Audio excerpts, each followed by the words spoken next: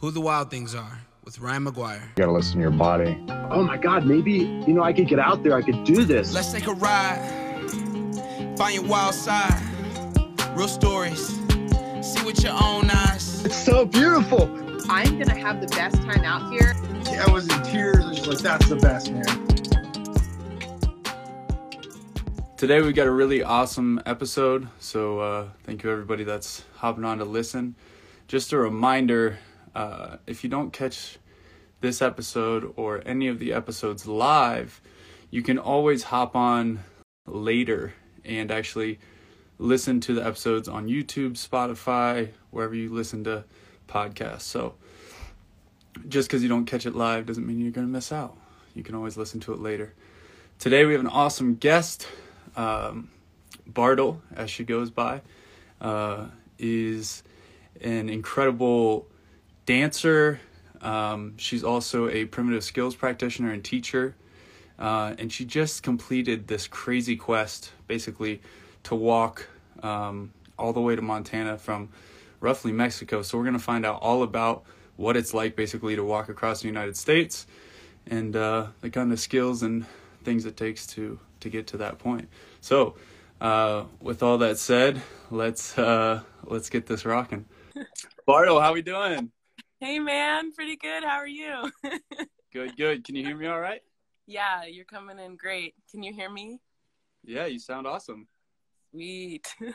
Sweet. It's so good to have you on here. Thanks for joining me. Yeah, absolutely. Thank you. Yeah. So what's it like now? Are you settling back into kind of the normal life where you're spending more time in one place rather than walking all over? Yeah.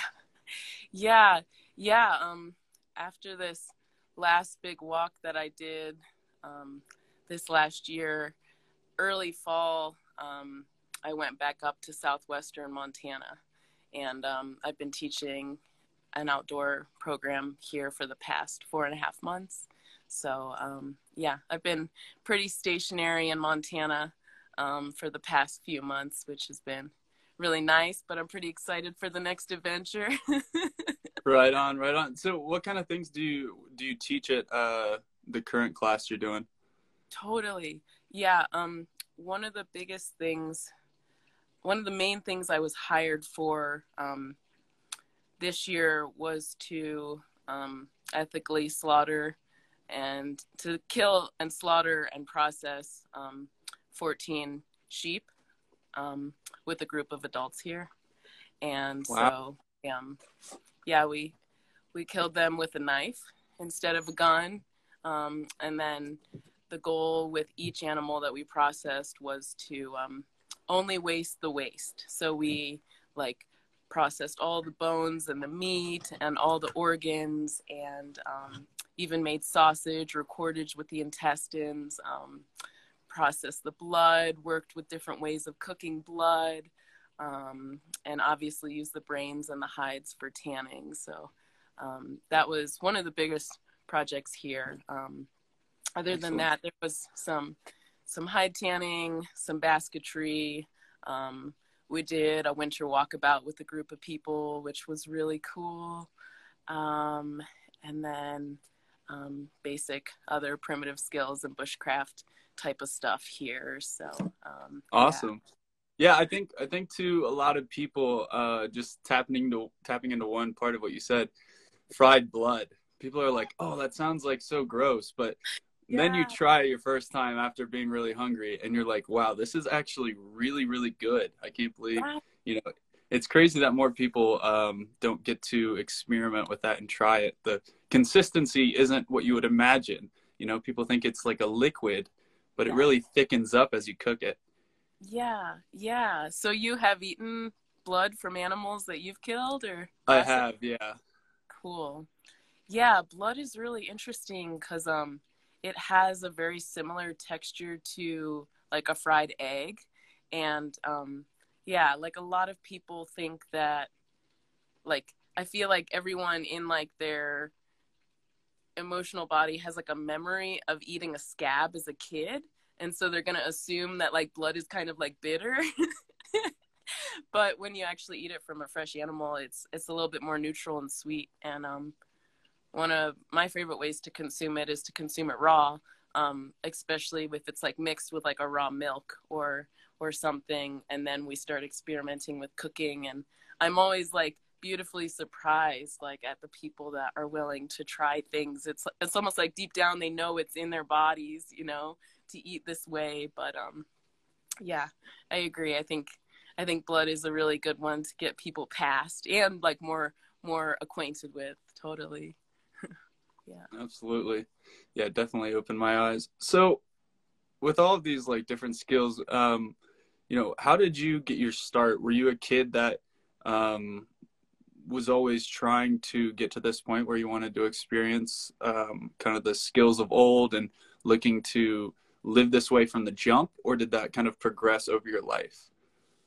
Yeah, I think my like slow progression into these earth-based skills was it didn't happen right away. I mean, as a kid, like I would talk to trees or trees would talk to me. And I was also like kind of almost like a stereotypical hyperactive child. So like I had to constantly be flailing and moving. And if I was put in a setting where I had to be still, I'd usually get in trouble.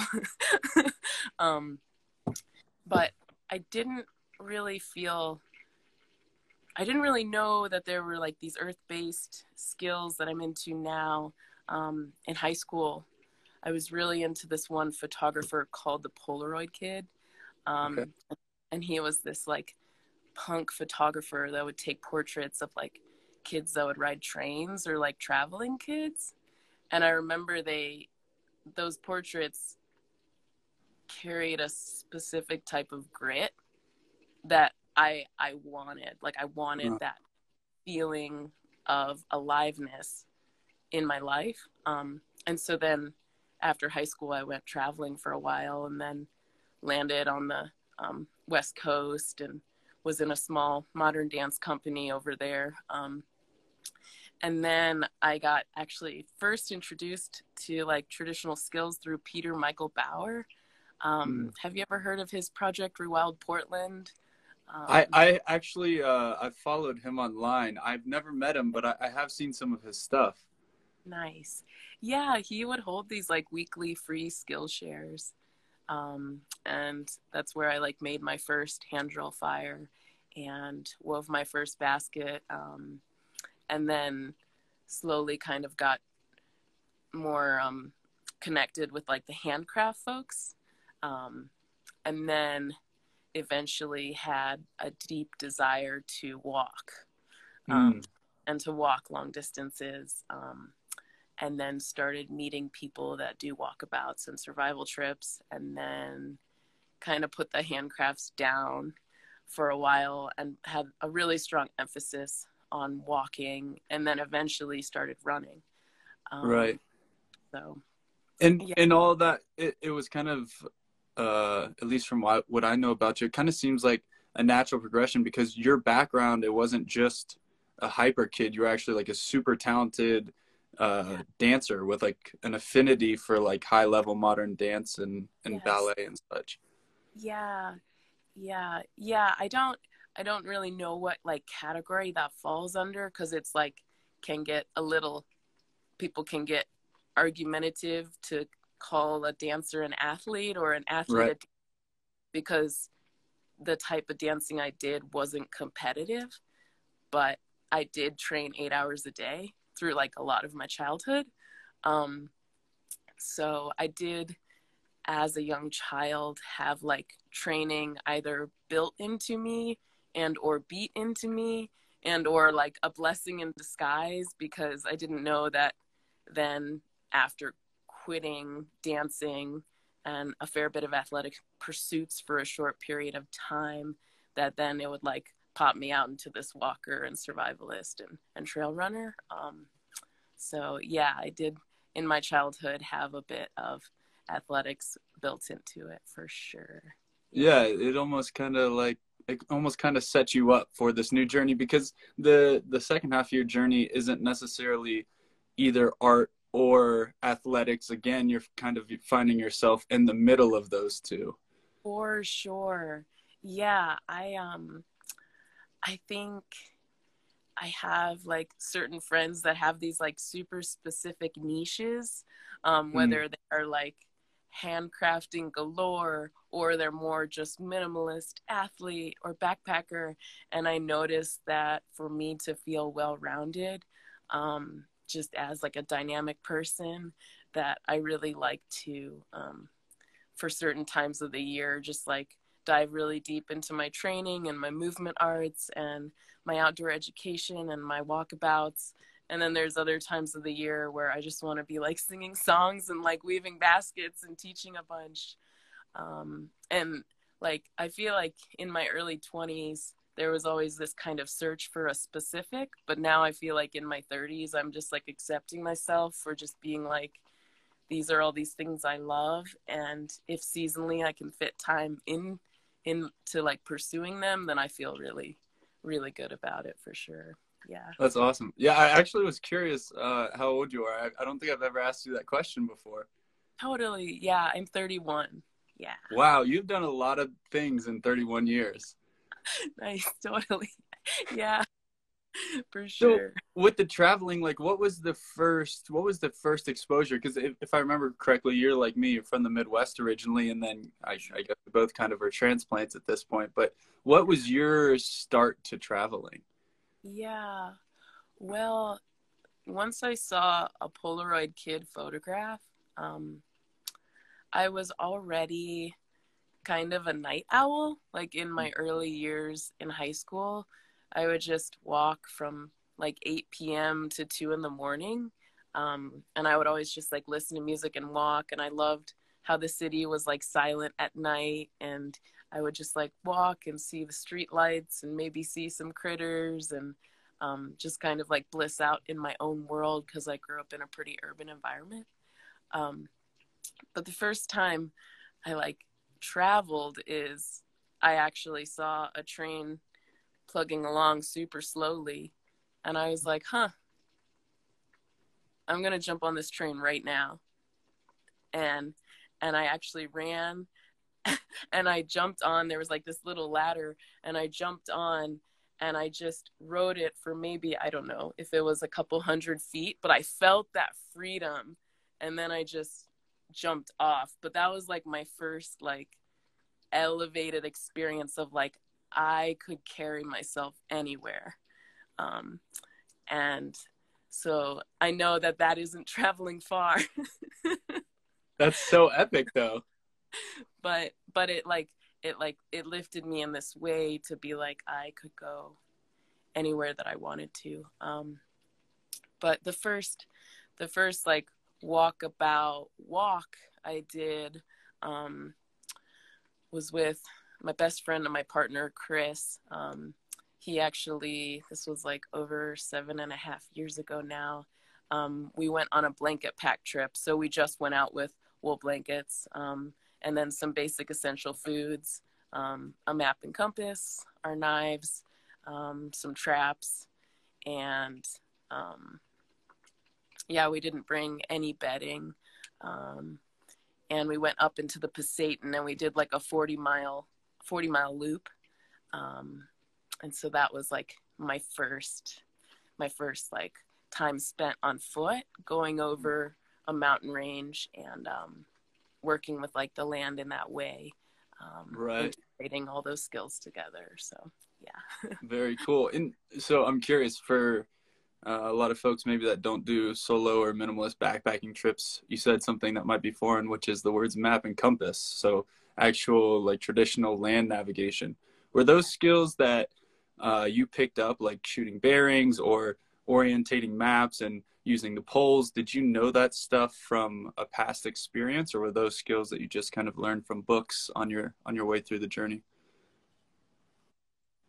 Yeah, I took my time to learn map and compass because Chris was so comfortable with it. So there were the first like 3 years of like hardcore longer trips. We had already done like an 82-day wild food survival trip. We had already done a 30-day wild food walk. We had already done like multiple like backpacking trips. It wasn't until I started having a strong desire to do solos where I was like, okay, there's some basic skills that when Chris and I are together, we like hold as a team. But if I want to do these like solo runabouts, because I was a lot more of a runner than him at the time, I just wanted a relationship with Map and Compass. So I actually did. This is like the one and only actual like walking class I've ever taken. I took a course from Boulder Outdoor Survival School. They have a 14-day navigation course. And awesome. Yeah, that class is super solid. And the whole time you're in the field working with navigation. And the 2-week course even ends with you doing your own 4-day solo that you're working with a map and compass. So they really make sure that you build a relationship with those tools. And yeah, that really, I grew a deeper foundation with map and compass through that course. Yeah. Awesome. Yeah, I actually also have done a 14-day with Boss. It was Sweet. Years ago now, but yeah, I can't say enough good things about those folks. They do a really good job. I completely agree. Yeah. Which course did you take with them? I did a 14-day field, so similar to probably what you did, but I think it's less intensive into land nav and kind of just more broad in terms of fire and shelter building and wild edibles and, just kind of touching on everything a little bit rather than diving as deep into the land nav stuff. Totally. Was that your first time on a calorie deficit that long? Oh, good question. I think so. Yeah. I did 14 days with them and I lost 15 pounds. Totally. Yeah. So, yeah, I think it was, I've gone like with less on my solos now, mostly intentionally. Like I'll kind of stop eating even if I have a lot of fish on my solos, because I feel like sometimes the fasting gets my mental clarity, or really it's like mental acuity. Like I'm able to like dial in super hard when I have like a solid fast going, rather than if I'm always eating and always thinking about food. So, yeah, I think that was probably the first time that I'd gone on that few calories. Nice. That is so cool that it sounds like you did go hungry on that trip, and now you still like play with that relationship with calorie deficit and what that does to you and what state of mind that brings you to. I think that's pretty incredible. Yeah, it's awesome. And it's done a lot for me. Actually recently with the injuries, when I've been injured and I feel really weird about being, kind of stuck in one spot and not being able to move as much, I'll take that time and do a 1 or a 2-day fast. And I feel like it helps my mood and makes me feel like I'm not wasting time, because rather than just, sitting there like injured, I'm turning that time into like dedicated fasting. I don't know if that makes sense. Oh, that makes so much sense. I think especially for people that have done survival trips or have experienced a certain level of hunger, I feel like I immediately grew a deeper gratitude for food and also a deeper desire to play with what it's like to be without. And it's interesting, like seeking that struggle intentionally, but knowing that it's like the medicine you need to either give you purpose in the present moment or to heal your body, or it's just like, that's really cool. Yeah, it's a really powerful thing, and it's like a fad now, but like, I mean, this has been going on for thousands and thousands of years. People have been doing this, so I think there's definitely something to it for sure. Totally. I absolutely agree. Yeah, for sure. So back to your story, you get a lot of great experience going out, both solo and with your partner Chris. How did the idea of doing this giant walkabout come? Is this something that you always thought, like, I want to walk across America basically, or was that, How did that come out? Yeah. A number of years ago, I wanted to, I had a goal for walking roughly 2,000 miles. And even though Chris and I do a fair bit of distance-based trips, they're usually a little bit under 1,000. Like they're usually around like 800 to 1,000 miles. And I was just like, a few years ago, I was like, oh man, I wonder if 2,000 feels a lot different than 1,000. And I set out on the Appalachian Trail. This might have been like 4 or 5 years ago now. That trip was by myself. Chris was going to do a survival trip in southern Utah, and I jumped on the Appalachian Trail because I was like way more into distance hiking at the time.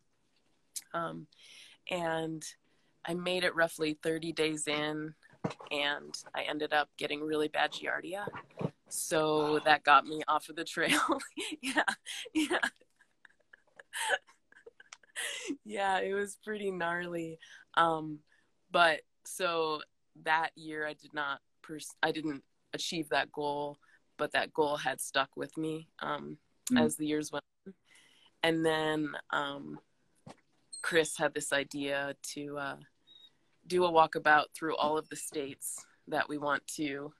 Oh, hi. Here's my dog. Wow. Here's Mila. She's a little German Shepherd puppy. She isn't very small, but she looks like a wolf. Do you want to say hi? She just popped the door of the yurt open. I'm going to shut it real quick. Take your time. Hi, pup. Yeah, Chris wanted to, I still had my dream of walking 2,000 miles, and Chris had the idea of like walking through all the states that we might potentially want to live in. So we kind of combined the two dreams together and put together a walkabout, starting with the Arizona Trail, and then jumping into Utah, walking to Matt Graham's runabout class.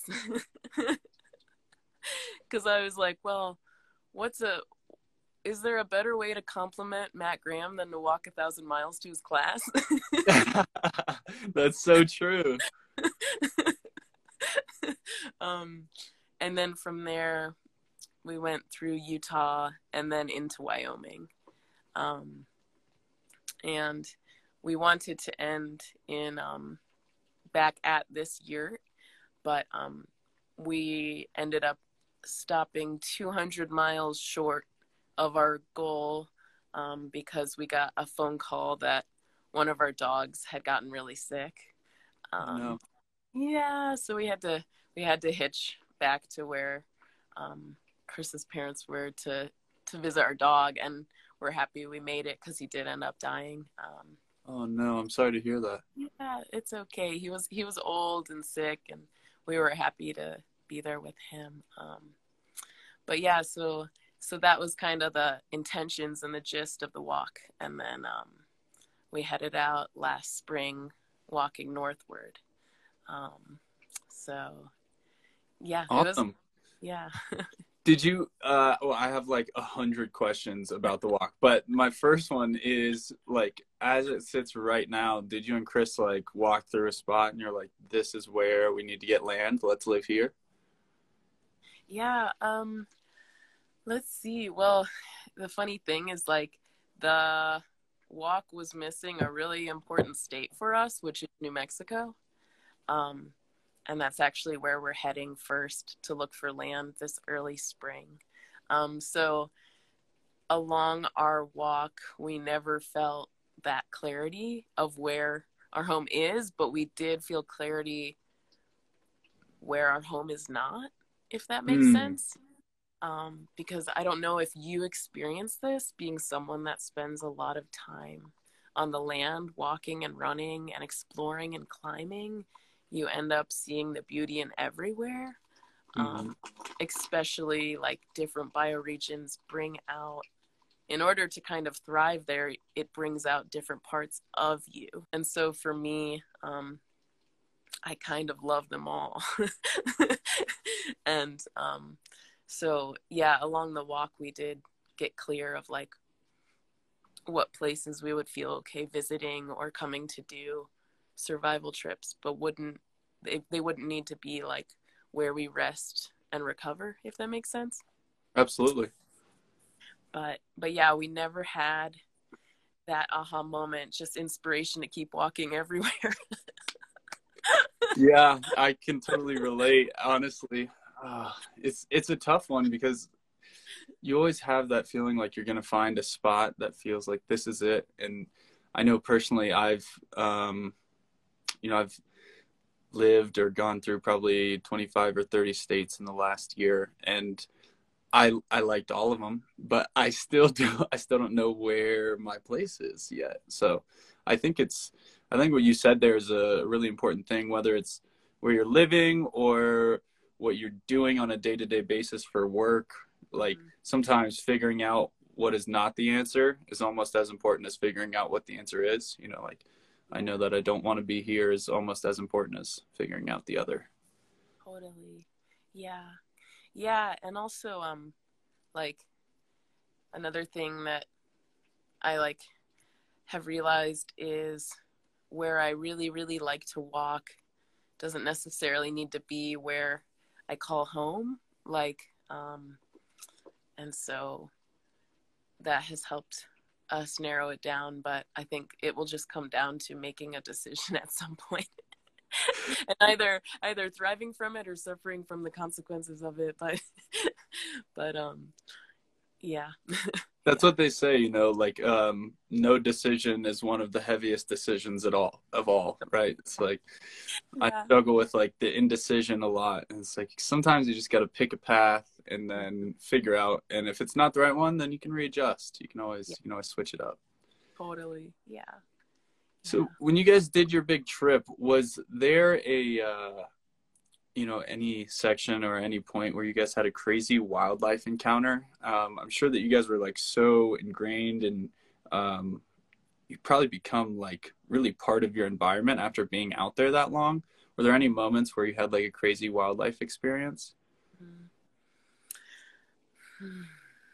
Yeah. Well, in general, this past year was a super drought-rich year. And so just on average, I saw way less animals than I have on other trips.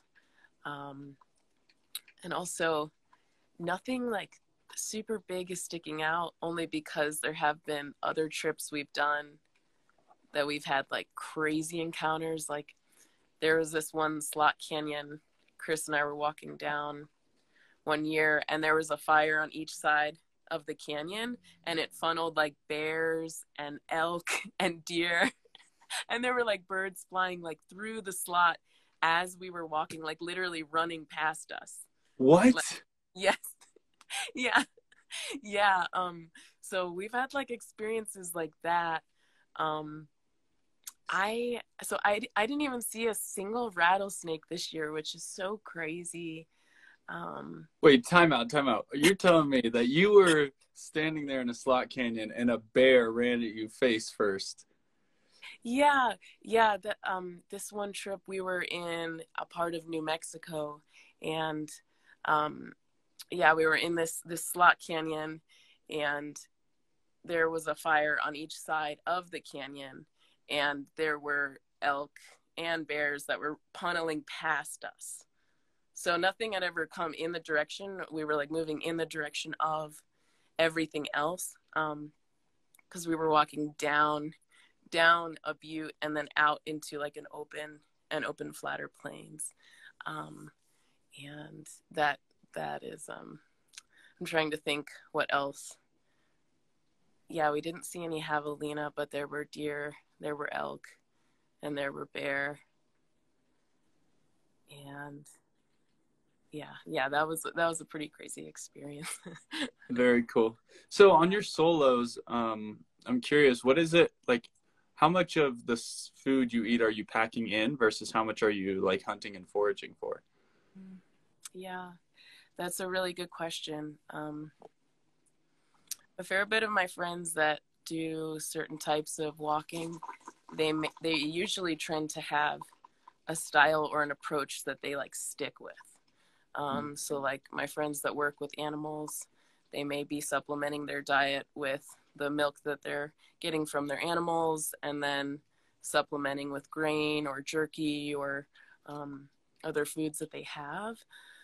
Chris and I trend to always set some type of different experiment or challenge dietarily.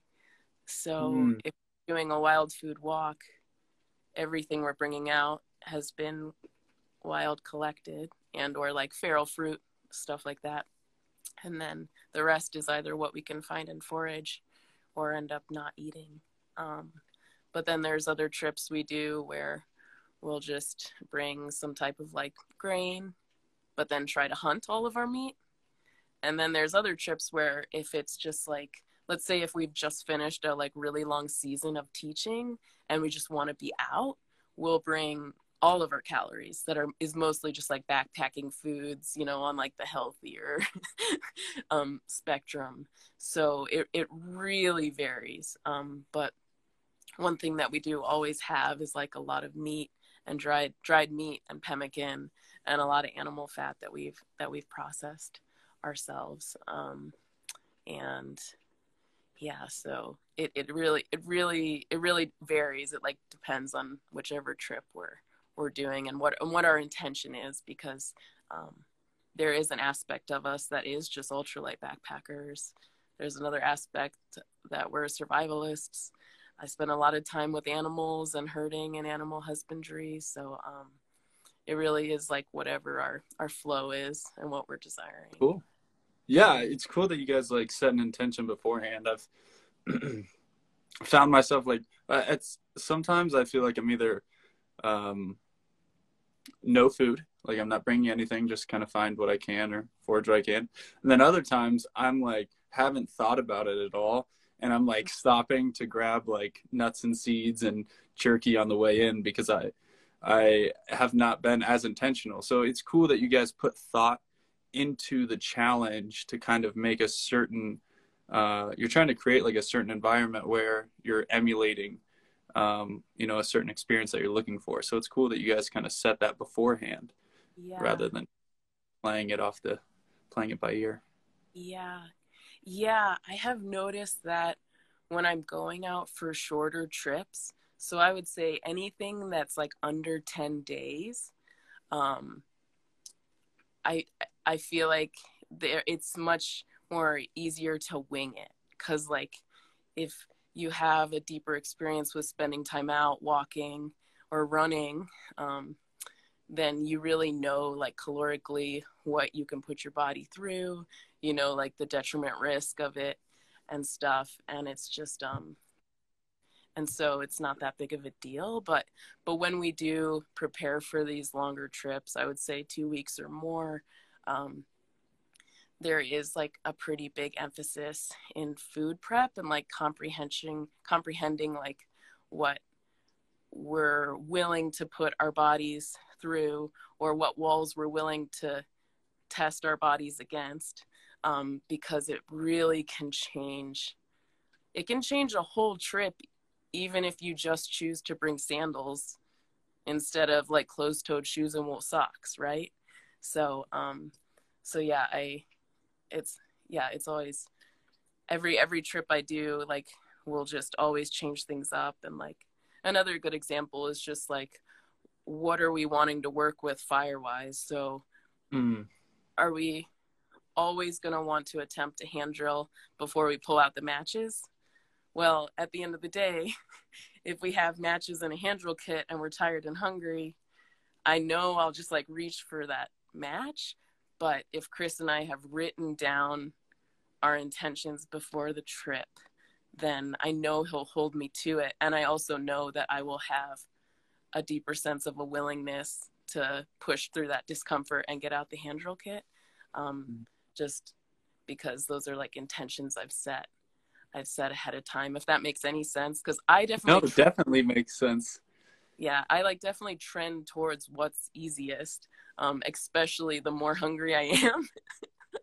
So yeah, I do think Chris and I spend a lot of time in preparation phase before trips, and it usually involves quite a bit of journaling, and talking together, and then journaling some more, and then talking, before we like narrow down what the trip is, where it's going to happen, and what our intentions are for it. Yeah. That's so sweet that you guys can kind of share and see eye to eye and come to a place where you guys see it together. I mean, I can't think of like that many people I know that this is the main thing that keeps popping in my head is like wet, tired, and hungry could still get along with a significant other. And I don't mean like you're a little bit wet and you're a little bit tired and a little bit hungry. I mean, you're soaking wet from a rainstorm, you've done 40 miles, and you haven't eaten in a day hungry. Like, I can't imagine that there's that many couples who could just like see eye to eye in that moment. Or like, I feel like that would blow up a lot of people's perception of the other. Totally. Well, one jokingly thing I tell people is like, well, when you're really tired and hungry, you're too tired to fight anyways. So That's awesome. That's so good. Yeah. But yeah, I think that relationship wise, we do way better when we're out in the field, because even though we like work together and live together, we'll have way less time for each other. And when we're actually on trips, I feel like we're like experiencing this world, going through this hunger, going through this coldness together. And it has been like a foundational thing for a partnership in general. Like sometimes we'll feel the opposite of what other couples will feel. We'll know we haven't been on a trip for a while if things start feeling like rough or harder. We're like, oh, we better go do a trip. Right. But yeah, it is really fortunate for sure. Yeah. Yeah, very, very cool. So I think there was there's a minute we touched on it earlier, but you don't just do walkabouts. You're also an avid runner, and you've been doing, kind of ultra marathon distance, on minimalist style gear. How did you get your start running? It doesn't, I don't think like most dancers just think, oh, I'm going to start running now. It doesn't seem like a natural progression, but you excelled at dancing and then became a really good distance runner. What did that look like? Yeah. Well, one thing that dancers are not allowed to do is run. Wow. And so I never ran my whole entire childhood once I started dancing. It's literally against the rules. And if you want to go pro as a dancer, you don't run. You can't run. You're not allowed to. Wow. Yeah. So I had never run, ever. I mean, I remember running when I was like 5 years old, but I never ran once I started studying dance. So by the time I was like 7, 8 years old, I wasn't running at all. And I when you are like studying something to become professional, you kind of just don't question your teacher.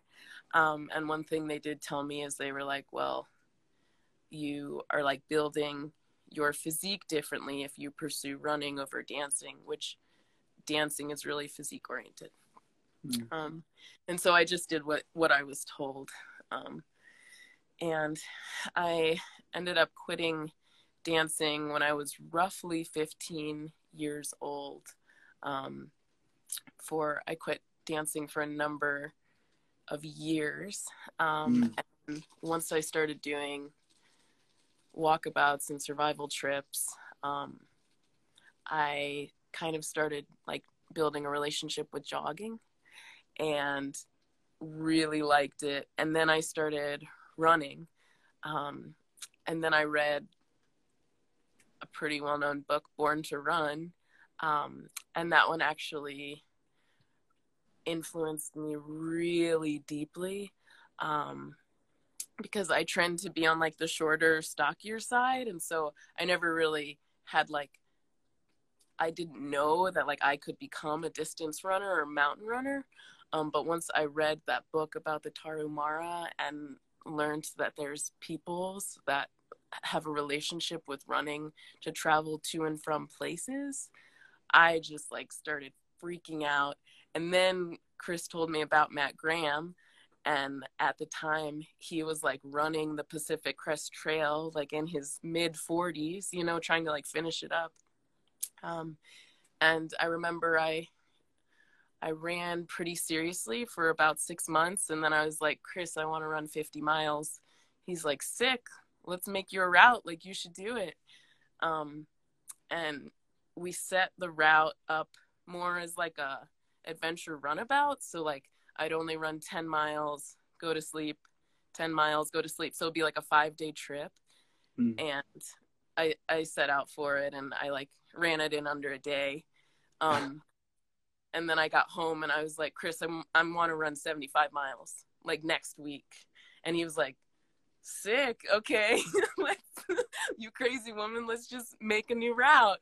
And so, we made a route through the whole entire gravelly range out here in Montana. It's a pretty rugged mountain range. And then, I just set out and I ran that whole thing as well. And at the time I didn't really have gear. I just had some like, I like saw a photo of what a running vest looks like. And I was like, oh, like, so I went out and bought a kid's backpack. Same thing. Yeah. And then I like made a chest strap with baling twine. And then, and I remember I just like had an emergency like poncho tarp, and then a pad, but no sleeping bag, and then just some pemmican and chia seeds. Like I was just like gathering all my inspiration and trying to like make something with what I had. And then, I went out and ran that as well. So, and that was before I had a better relationship with navigation. So the really cute thing is like for the 50-mile run, I was on dirt roads, and then the last like 25 miles was just on train tracks. Yeah. I knew I wanted to do distance, but I didn't really know how to navigate the land yet. So both of those trips were on like Forest Service roads or whatever, and even going up and over the whole gravelly range, it was mostly on roads. But at the time, it felt like a profound thing to have done. Absolutely. Yeah, and I think that's a good way for people getting into like adventure run is like find something that moves in a cardinal direction, or find something that you know where it leads, and follow that. It doesn't have to be like deep in the Rocky Mountains, you know, doing crazy mountains, or in Montana, you can follow something predictable that you know where it goes, and it can be a lot more, safe experience. And I also sympathize with your two inspirations. It's funny that you mentioned both of those. So Matt Graham, who, for folks that are listening, he was episode 2 of this podcast, one of my inspirations as well. And then Barefoot Ted from the book Born to Run was like episode 9. So those two people also influenced me, both awesome runners that like maintain that relationship where it's not all about getting first place always. A lot of times it's really about the experience of the run. So those two people had a profound impact on the way I run, and I feel like you kind of embody that as well. And I've even heard you throw out a term, I think you called it freedom running, rather than like running a race, kind of running more to feel like a free human. Yeah. Freedom running is what I end up teaching whenever I go to the gatherings. And it usually just involves some type of run through a landscape with a group of people. For sure. How is that different from what most people probably practice when they're running? Yeah. Oh man, I think when a lot of people run, they're trying to either burn calories, they're trying to get a workout in, they're trying to run a certain speed. They are trying to, like, I just feel like there's so much number crunching and goals that can kind of get in the way of what running can be. I also am like a firm believer of body movement. And so I'm always trying to find ways that I can approach movement or exercise and get people like more comfortable with it. I also think running in general just has a really bad reputation. And so I'm always just like, well, shit, how can I make this so fun? Like, how can I make this fun for the people and their bodies again? Because I'm sure it's like built within them somewhere in their ancestry. So, yeah. And I think that's kind of the emphasis in Born to Run, in that book. It's, for those listening that haven't ever heard of it, it's a book by Christopher McDougall, who also has a small talk online you can look up that talks about the Tarahumara and kind of this hidden tribe of runners, and relates it back to our natural inclination as human beings, like our species, is to run really far on hot days, and our ability to sweat really allows us to do that better than any other animal on earth. We're not really naturally equipped for anything. We're not strong for our size. We don't have fangs. You know, we're not really that good at anything except for running far on hot days. And that's really been how our species has evolved. Totally. Did you grow up running? No, I still suck at running, I think, which I guess it's totally subjective, but, no, I grew up playing football and basketball and sports where you run really fast for a short burst and then you kind of take a break. I would say until, early in my 20s, I couldn't run like a 9-minute mile. I think I just really started running like last year. I did my first ultra, and I did the 50-mile run with Matt Graham. I think near the same time, maybe just before you guys made it there for the run. Yeah. So yeah, I'm still learning about it as I go. But what changed it all for me was minimalist footwear. I tried to run for a long time.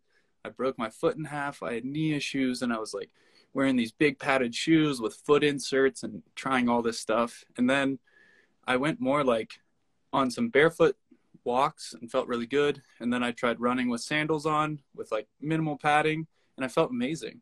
And I also felt more free, like more connected. And it sounds woo woo, like if you haven't tried it, but once you put them on, you can tell like a really big difference in the way you feel while you're actually running. It doesn't feel as, it doesn't feel like you're just constantly giving, like constantly outputting. It feels like you're getting a lot back. Like you're getting a lot of feedback when you have a very small amount between your feet and the ground. So it's kind of like it's more like a dance to me than when I'm running like just for hard time. It's a lot more fun and a lot more enjoyable. Totally. Sweet. And have you done a fair bit of training on trail as well? Oh, that's a good question. Yeah, I pretty much only trail run. When I first started running, I wanted to try and run on the roads, and I thought it was miserable. Just like running down the road, whether it was like around houses or in like more rural areas, like just running through farm fields, I didn't really like it. And then one day I was actually on a hike up a big mountain, and I was like, oh, I'm just going to run down because it's just as easy. And I cooked down it, like 4:30 pace, like ran as fast as I could. And I was like, that's the most fun thing I've ever done in my life. I'm a trail runner now. Nice. And after that point, I really liked trail running. And now, like, I really enjoy the uphill part, because in the beginning, the uphill part sucks. It's like the worst. But as you get your conditioning up and as you get used to it, you start to appreciate like the slow, monotonous move up the mountain. For sure. That's awesome. Cool. So definitely been a journey. Yeah, sounds like it. That's great. What kind of running do you do when you're like at a stationary spot, like at your place now? Are you still running, or do you kind of just take a break until it's time to go back out? Yes. Yeah, I run almost every single day. But I can definitely say I run maybe 4 to 5 times a week. And right now my running is a little different than usual, because I'm studying dance so intensely right now. this is the first time in my adult life I've actually gotten like a personal dance coach. She studies like the Ido Portal movement method, with like a strong emphasis on like modern dance. And so it's a ton. I have to like send in. I train roughly 8 hours a week, but it's like really intense, comprehensive mobility and movement practices. So I have been running a lot less and doing a lot more modern dance, and then also studying other forms, like starting to get really into body weight and rings. But I think that once spring comes, there's less snow and ice on the ground, I'll probably start running a little bit more. But yeah, this winter definitely been a little bit lighter on the running, and so far I actually think it's probably doing my body a little bit good because my legs feel nice and loose and limber right now. So yeah. Awesome. So what was the first name you said? Ito? I wasn't familiar with that. Could you dive into that? Yeah. Ido Portal, he's a a movement artist, and I'm actually like not hugely educated in him and his approach to movement because he teaches like a very wide array of athletic movement, comprehensive based movement based like athletics, but there is like a very specific sect of like movement and dancing that he does. And I found a trainer in like Berlin, Germany that was willing to like work with me over the phone, and so I'm actually like studying with her, and yeah, it's a ton of mobility and basic movements for like when I do a single training session, it usually lasts about 3.5 hours. And then once a week, I'll like send in her some footage homework, and then she usually responds with some very strict responses on all the things I'm doing wrong. But yeah,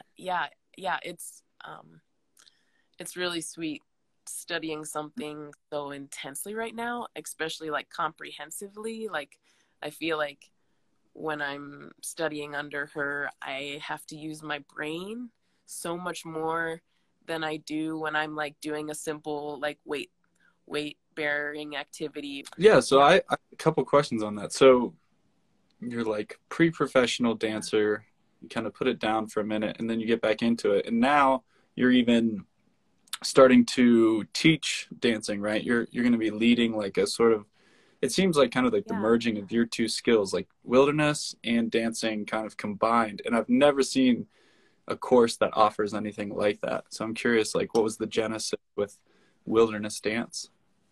A few years ago, I was on a survival trip. It was in southern Utah, and I was like on the top of this mesa, and I was doing some yoga and stretching, and then started doing a little bit of dance.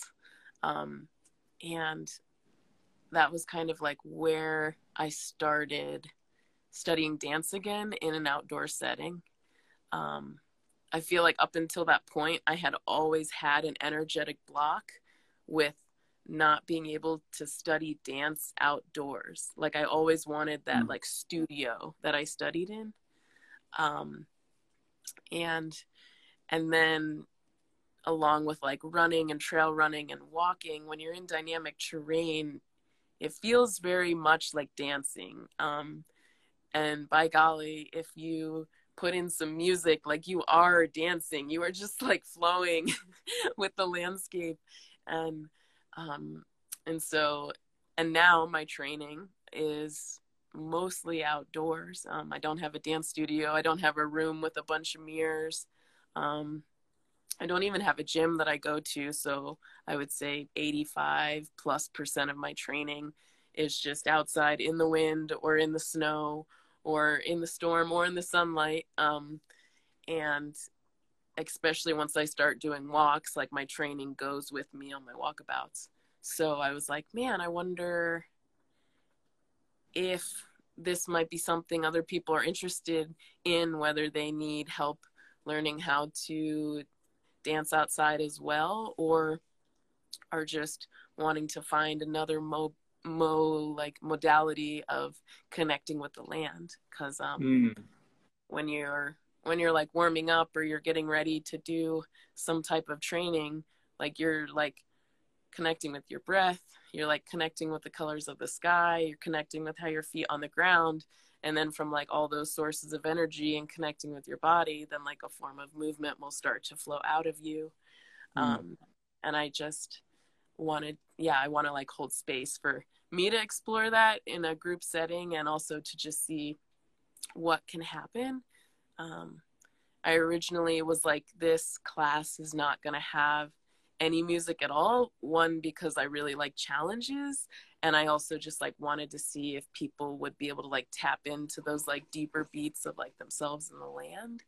But then kind of energetically, someone signed up for the class that is an acoustic musician, and so there even will be some music in for the class. And I think that that will be like a nice blend of having a couple hours a day where we're like dancing and moving with music, and then a lot of the rest of the day is just like hearing the wind or being like with the willows and like watching the willows and then imitating the willows, and then just being the willow and seeing what movements start to come from that. So very cool. Yeah. I think one thing that's so hard, maybe you can relate as like an athlete and a mover, is like trying to put words to what you do. And I always feel like when I try to articulate, it sounds a little ridiculous, but I'm looking forward to this class. It's this spring, and there's still some opening spots if there's any women interested in joining this dance course. Right on. Yeah, I totally can relate, because I think for me, it's when I loosen up. When I'm running, I definitely kind of dance. Or for me, it's like trail running becomes almost like an agility drill. So rather than like putting one step in forward, like one foot in front of the next, it becomes like you're moving sideways and you're jumping over something, and then you're letting your arms flail out, and you become like completely like, it's more of a flow state than like normal running where you're like keeping the same form. I feel like on the trail, I'm much more loosey-goosey, and definitely if I add some music in, not a dancer by the furthest stretch of the imagination, but I definitely get in my groove like when I'm listening to music and running around. It's a really beautiful feeling, isn't it? Yeah, absolutely. It's great. So I can definitely see how that would be a really good outlet for people. So for people that, are listening to this and are interested, how would they go about signing up for something like that? Oh yeah, to sign up for the dance class, you can just click on my Instagram page. In my bio, there's a link to send me a request, and then from there I can answer any questions and correspond, and people can sign up through there. So yeah. Right on. Very, very cool. Yeah. Well, we're approaching up on an hour. Are there any other questions you have for me, or any other messages that you'd want to share before we wrap up? No specific questions for you, but I look forward to connecting more. Absolutely. I just hope that everyone, wherever they are, is like getting some good rest, especially for people that are in the colder climates. It's kind of in the middle or the tail end of winter, and it's a good time to take care of your bodies, especially if you're athletes out there. So I hope everyone's resting. I think I need to hear that just about as much as everyone else. Nice. Me too. All right. Well, that's the mission, is both of us get some good rest and chill out for a little bit. Sick. All right. Well, Bartle, it was so fun talking with you, and I definitely hope to connect soon. We got to do a walkabout or a runabout next time we're in the same spot. Totally. I'll be in Colorado next month, so I'll hit you up. Oh, I'll be here. Let's do it. Sick. Awesome. Right. Thank you, Ryan. Yeah, epic. Have a good night. Yeah, you too. Stay well, guys.